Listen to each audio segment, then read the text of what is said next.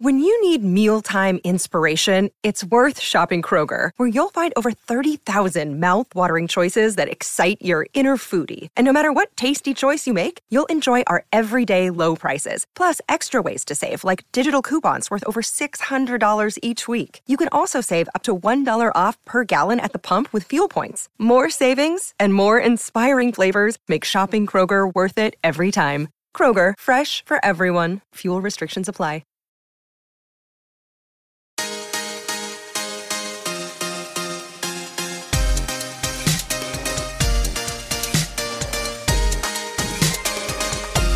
Hey everyone, Tim Wright here along with Dr. Michael Green as always for The Wonder of Parenting, a brain science approach to parenting.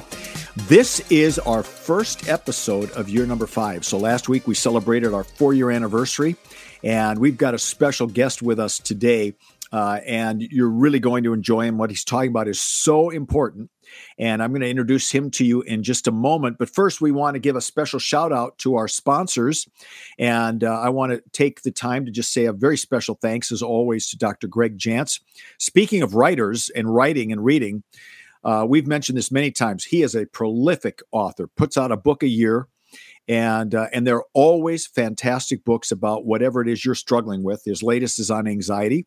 And he and the folks up there at the Center Place of Hope in the Seattle area can offer some great help for you if you or your family members ever need some extra help going through stuff. So we encourage you to go to wonderparenting.com and check out our site there. Of course, there are places you can ask us questions, and there'll be a link to the Center Place of Hope.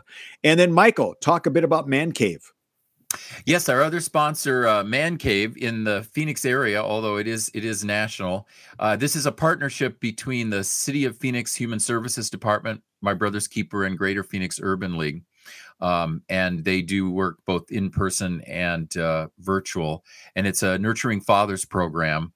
It was developed by Marion Hill, so it was founded right there, using Nurturing Fathers program stuff, but founded by Marion Hill right there in Phoenix. And it's been expanding. They do Fathering in 15, which is 15 topics in 15 minutes, so they've got it really set up to help fathers and help families. And it stands for Men Need to Be Caring, Actively Engaged, Vested, and Encouraged. So it has a kind of a wonderful, acrostic. So go to wonderofparenting.com if you're a dad or you're supporting a dad or you are in any way connected to a dad.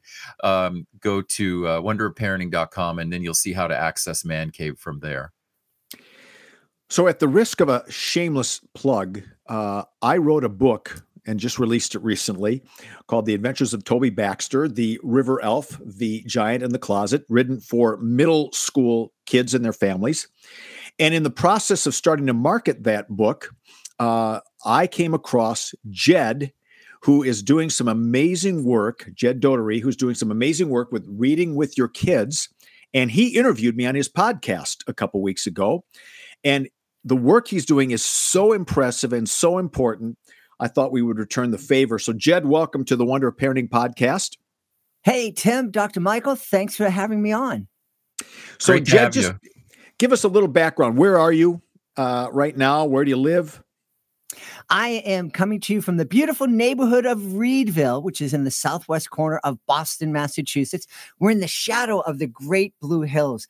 It's a ski area. It's about 50 feet high. It's not much of a ski area, but it's the closest to Boston. And it's really neat. Reedville is this really neat little neighborhood. We're within the city of Boston limits, but it feels like we're in the country. There's a wildlife sanctuary next to my property. And 2 blocks down the street was at the former training ground for the Massachusetts 54th Regiment, which was the first all-black regiment that served in the Civil War. And so we have lots of history here in Reedville, fantastic neighbors. And it just so happens that we broadcast the Reading with Your Kids podcast. Well, this is way off topic, but my wife loves doing ancestry stuff. And we discovered we have some relatives. I have some relatives who actually fought in that very first skirmish where the shot was heard around the world. And so we've got some relatives buried somewhere around Boston. So we're going to come up and see you sometime because we want to go see our dead relatives. Awesome. Well, hopefully I won't be buried next to them by the time you get there. Now, speaking of Reedville, we're going to talk about reading here. Ooh, good. Jed, thank you. Is it Reed, R-E-E-D, or is it R-E-A-D? R-E-A-D, yep. Look, wow. So you couldn't have picked a better place to be reading with your kids than Reedville. That's amazing. Well, the sad thing is that it actually took me 2 years before I made the connection between the fact that I was publishing the Reading with Your Kids podcast from Reedville. I guess that out, and I'm like, duh. But well, so that tells you the caliber of our guests for today, I guess, right? So Jed, tell us first of all, how did you get into this Reading with Your Kids? Well, I was I'd done a couple of podcasts on different topics. I was looking for a way to kind of connect the live shows, hoping that I could create a show that parents would listen to after their kids came home and said, "Oh, this guy did this amazing magic show at my school today, and he has a internet radio show, so you should listen to it." And at the time, I was doing a lot of Catholic schools, and I talked to some quote unquote podcasting experts, and they all agreed you should do a podcast about Catholicism. And I thought, whoa, yeah, they're the experts and I should listen to them. And I had everything set up. And right before I pressed the button to make it all happen, I, like a good Catholic boy, I said a prayer, and God came back and said, nah, don't do that. And literally within a half an hour, I found the name Reading with Your Kids. I owned it, bought the domain, set that up, and we launched the same day. Found an author online and said, "Hey, do you want to come on and do an interview?" And he said yes, and it went off from there. And I realized at the time it was a really good decision because my kids are now adults right now, and they're amazing young people, and I'm so proud of them. And we have such a great relationship with them.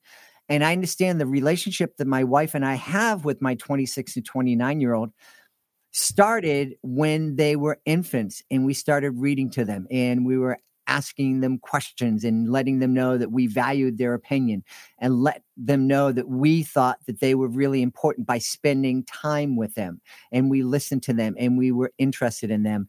And I wanted to share that little bit of knowledge that I gained with people out there. And it certainly has resonated.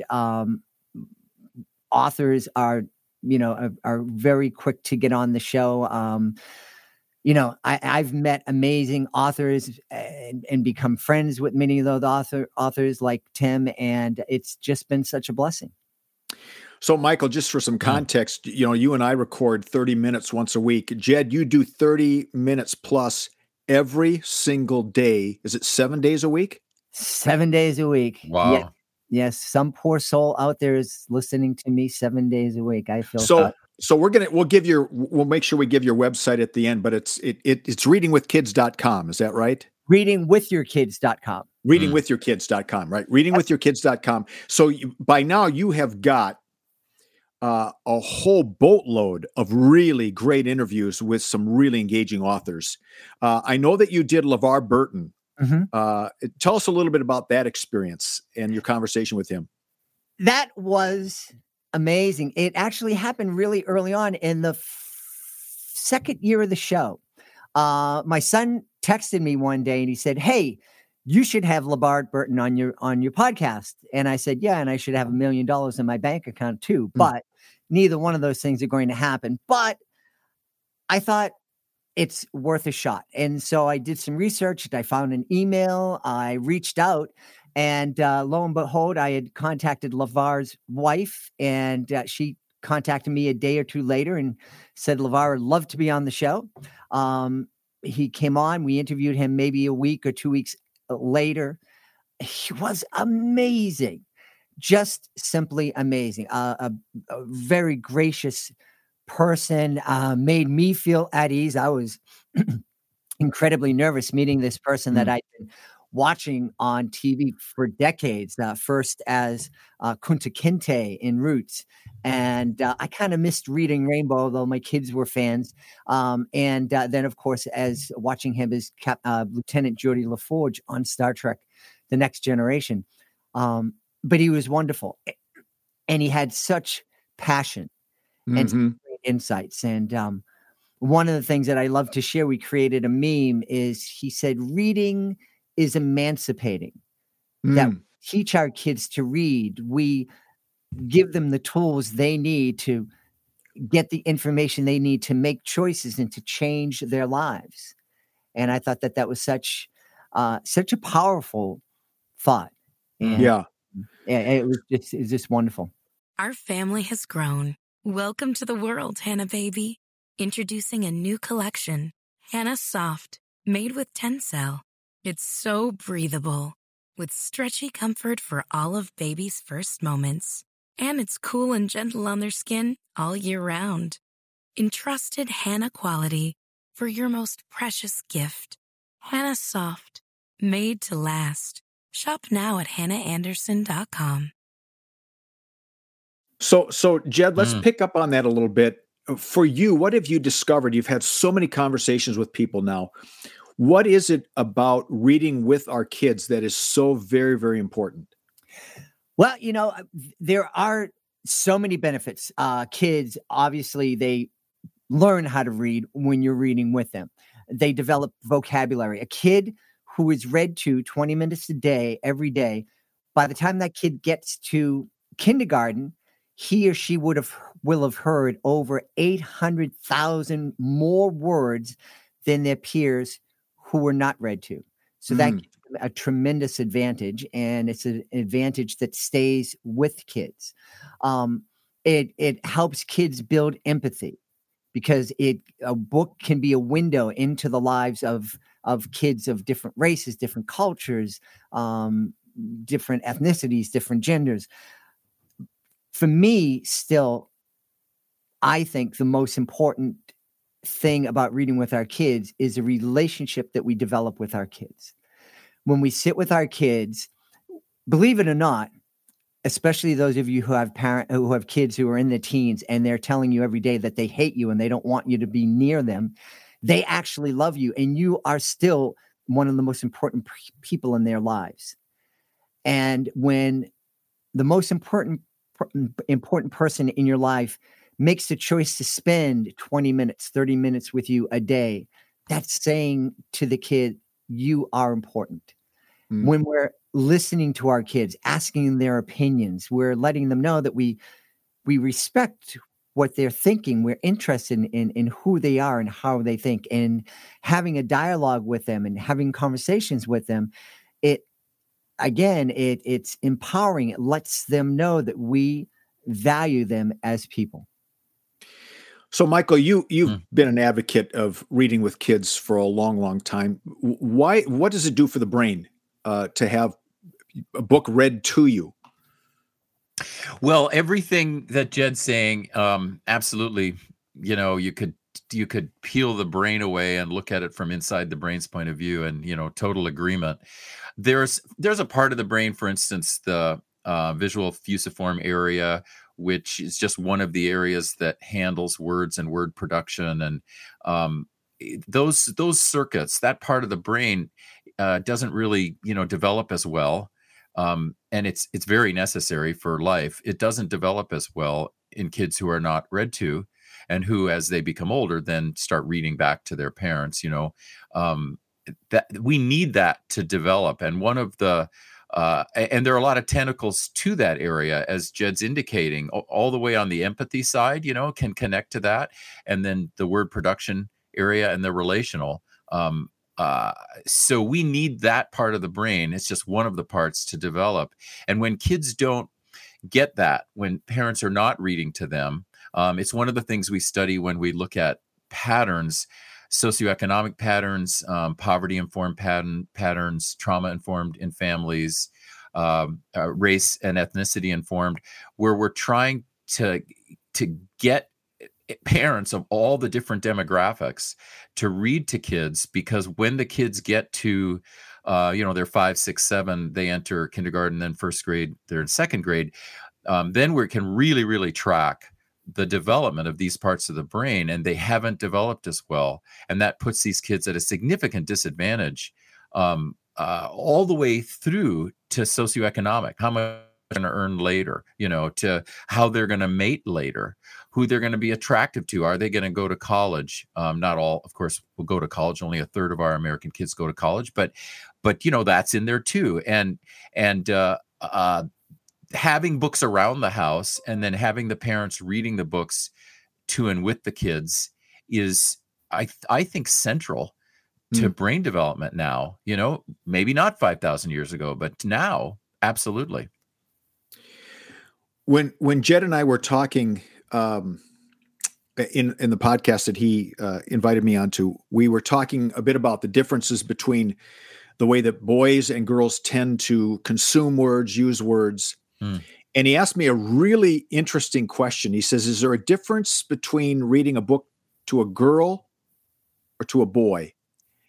And I, of course, had a really brilliant answer, which I cannot remember for the life of me, and I'm sure Jed can't either. But is there ask you that question? Yeah. So well, when you do a podcast today, you're just lucky to remember you had a guest on, right? Michael, is there a difference if you're reading a book with a boy and with a girl? Would you do it a little differently, or does it not really matter when you're reading a book? Well, yes and no. I mean, the no part is it doesn't really matter. You're going to read the book to the child, and then as the child gets older, the child's reading back to you, and however that works for you and this child. So, so that would be, the bottom line. But at the same time, parents are going to organically notice some differences. So, a lot of the boys are not going to sit still in exactly the same way as the girls are. And of course, we've done many programs of why that is, what goes on in the male brain and makes the males move around so much more. So the parents may not notice this on an individual occasion. Like on Monday, I read to my son and he didn't squirm at all. He just sat there for 15 minutes, 20 minutes. Yeah. But if you aggregate it all and you look at a week or 2 weeks or 3 weeks of daily reading with boys and girls, you'll tend to find more physical movement around among the boys and more of the fidgety and all of the stuff that has to do with the way their brains work. But they are listening and they are engaged, and it's having all the advantages that Jed is talking about. With girls, you'd see, somewhat less of that movement. With boys, you might also see that it's good for them to actually, so that they can sit still with you. It's good for them to be doing something while they're listening, squeezing a squeeze ball or something. If they're going to be so fidgety and moving around that they're not going to listen, you'd tend to find that less with girls. Certainly the most profound brain difference that we see between boys and girls has to do with the developmental tempo of the parts of the brain that acquire words. And that's a year to a year and a half behind for boys. So behind girls. So girls acquire these words and form these sentences in their heads and verbally sooner than boys do. And we always know there are some exceptional boys who do it very quickly, but in the aggregate, boys are behind girls. So, but that doesn't mean the parents, shouldn't read to the boys or something like that. No, they got to read to everybody. And part of how they would help these boys catch up, let's say, who are behind, is going to be the reading itself.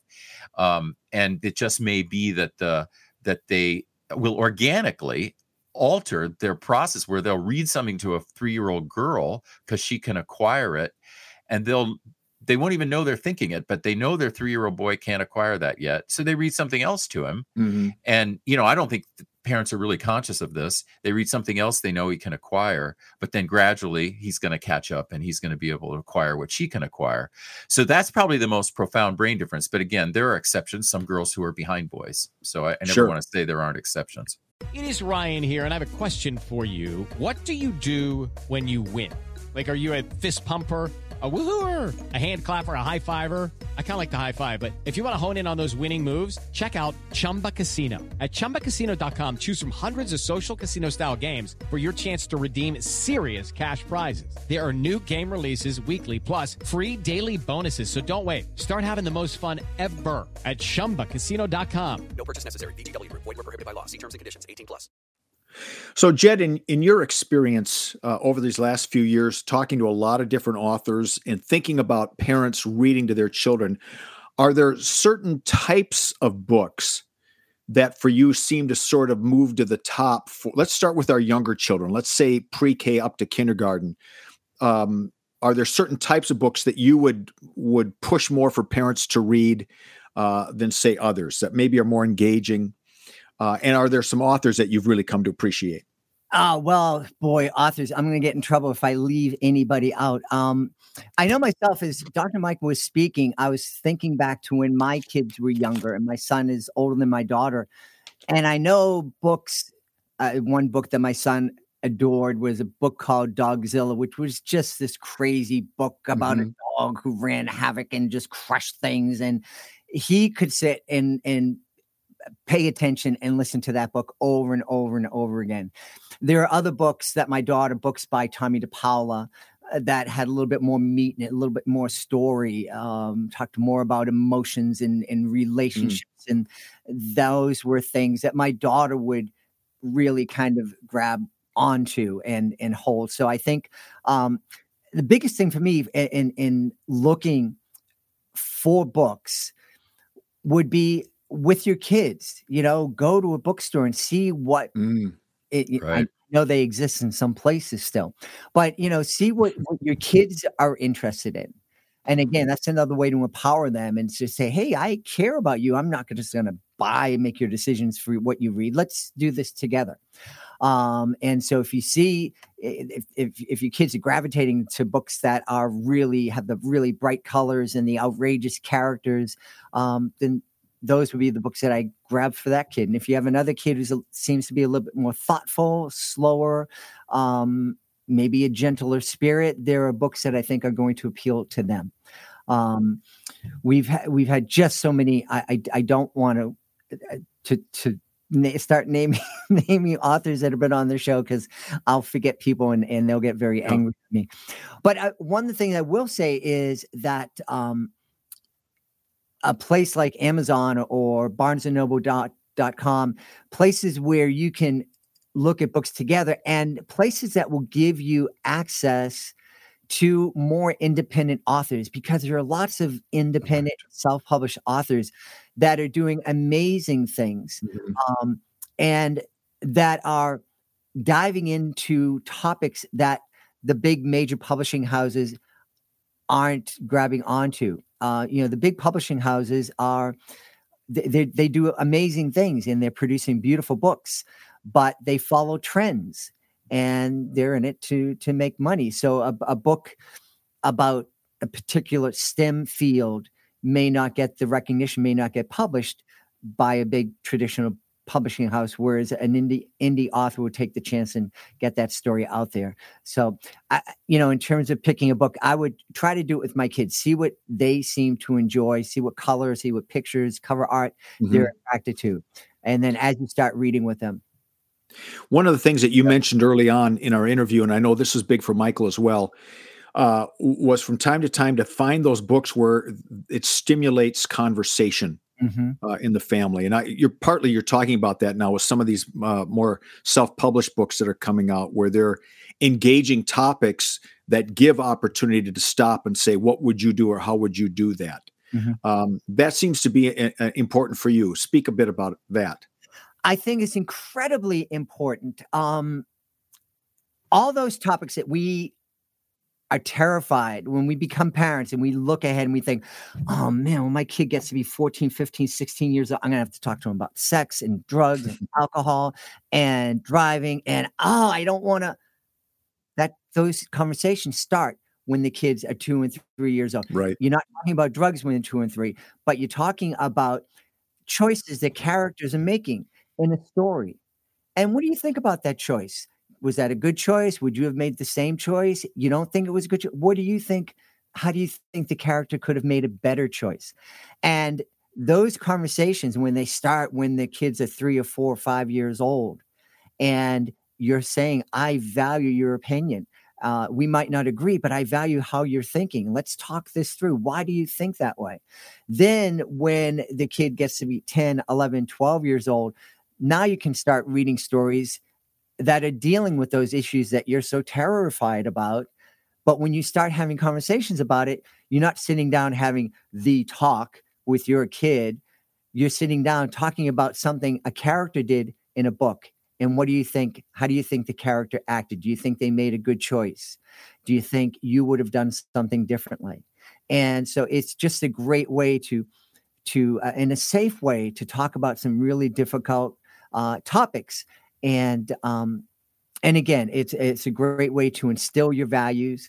You don't have to pound your values, or pound your kids over the head with your values. You just tell a story, and hey, I would have made this choice because of the way I feel and because I look at the world this way. Michael, go ahead. Go ahead. You're probably going to say what I was. You say it then. Well, I was, in listening to you and what you just said, it struck me that sometime, if you want, no pressure on you, but if you want, invite me on to your podcast, and we can talk about the Stone Boys, which I don't know if it exists. It fits two things that you're saying. One is I shopped it. It's a young adult novel, so it's for young adults and their families. And it fits exactly. I shopped it to New York publishers because I have a lot of contacts there. My previous 30 books were with New York publishers. And they were like, well, we'd like you to change it to be now instead of 1975. And because it's about two boys growing up. And so I ended up going with an independent press. And then the other way it fits is the moral choice thing. It was really written to get young adults, so middle school and up, to look at moral choice making in the face of trauma. So you've been traumatized, and what moral choices do you make? And it contrasts moral choices. And so it seemed like a perfect segue to bring it up. It's called the Stone Boys, and feel free to call me. I would love to come on and talk about it. And it fits also, and I want to second your concept that a lot of moral choice making and values infusion happens through the story. And it's another reason that it's so crucial to get young adults and parents still talking about, still reading, because 6th and 7th graders still read with their parents. So I bring up the Stone Boys in that context, but I really also want to agree with what you said. It's crucial. Yeah. So Michael, my question was, now for me, the books that I read just for the fun of it, I read on my Kindle. The books that I read for my work, I read as a book because I like to make notes and write things in the books. When it comes to kids, and so I'm interested in this now because you're so big on limiting screen time. What about reading books on the screen? So, for example, I'm a part of a group where we review each other's books, and I've been reading a lot of kids' books online, so to speak, right on my Kindle or on my computer. It's not the same as holding that book. What do you think? Yeah. Should it be in their hands or on screen? Well, for children, for young children, definitely let's make it tactile and hold it in their hands, if at all possible. And also the colors are going to be more vibrant. The whole experience, the sensorial experience is going to be more vibrant. They get to hold the book. So there's variety in holding the different kinds of books, like when they're younger, the more cardboard, hard books. They get older, they're softer, whereas a Kindle's a Kindle. If you're holding the Kindle with your parent, that's it. You're holding that. And that's so you're not having as much of a tactile sensorial experience and across the board. So I would say absolutely for youngers, if possible, let's acquire the book, go get the book at the bookstore. Like Jed said, pick it out together.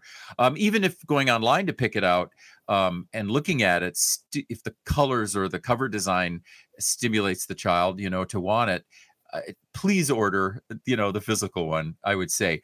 Okay. So as kids get older, then they're moving, as everyone is, toward more Kindle. I still would advocate for them to have the tactile sensorial experience of holding the book. Yes. But I would be less concerned about it when they're 14.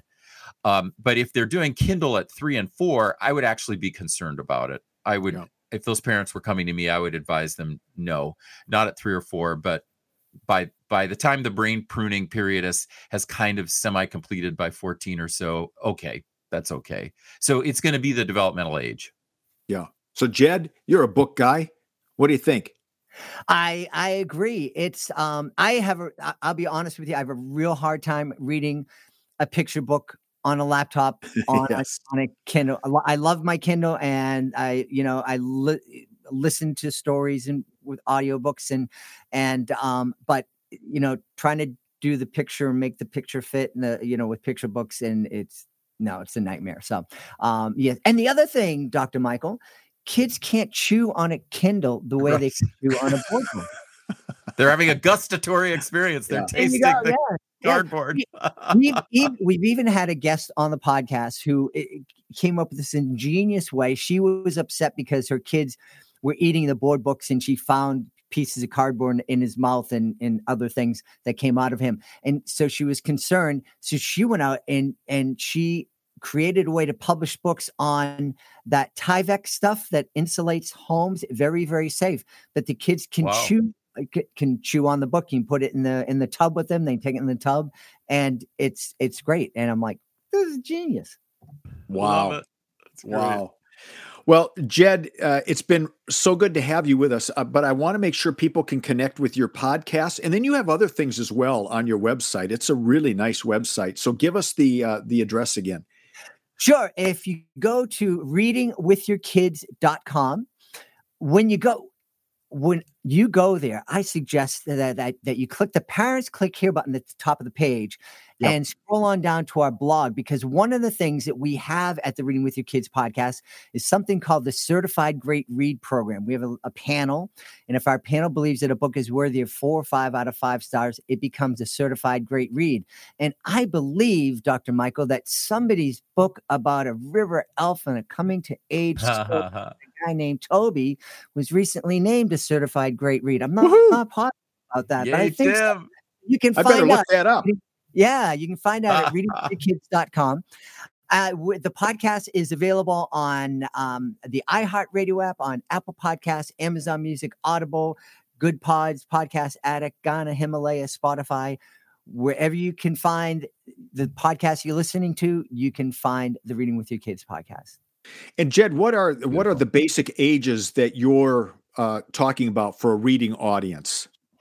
We cover all genres of kids' books, from board books, middle grade novels like yours. We absolutely would love to talk to you, Dr. Malcolm, about your YA title.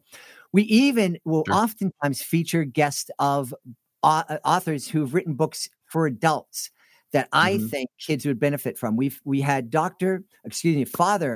Father Greg Boyle on, who started Homeboy Industries, the largest gang intervention unit program in the world. And his 2 books, Barking to the Choir and Tattoos on the Heart, he came on. And those are tough books. They're talking about gang members. So there's violence, and there's death, and there's language, but there's also hope, and there's relationships, and there's love. And those are absolutely books that parents can sit down and read with their older middle school kids, with their high school kids. And there are other books like that we will oftentimes celebrate. That's great. It's such an important resource. And this is why we wanted to have you on, because it's a one of a kind resource for parents who really believe in the value of reading and their kids reading, and reading with your kids, which is so very, very important. Jed, it's been a great delight and joy to have you with us. It's been a pleasure, Tim. Great to see you again. Dr. Michael, it's great to see you. And I look forward to you being right here in the studio. Well, technically wise, on the Reading with Your Kids podcast. Awesome. I'd love to be. And thank you. You're a wonderful guest. Thanks so much for being with us. Thanks. Thanks, everyone, for listening. We'll be back with you next week.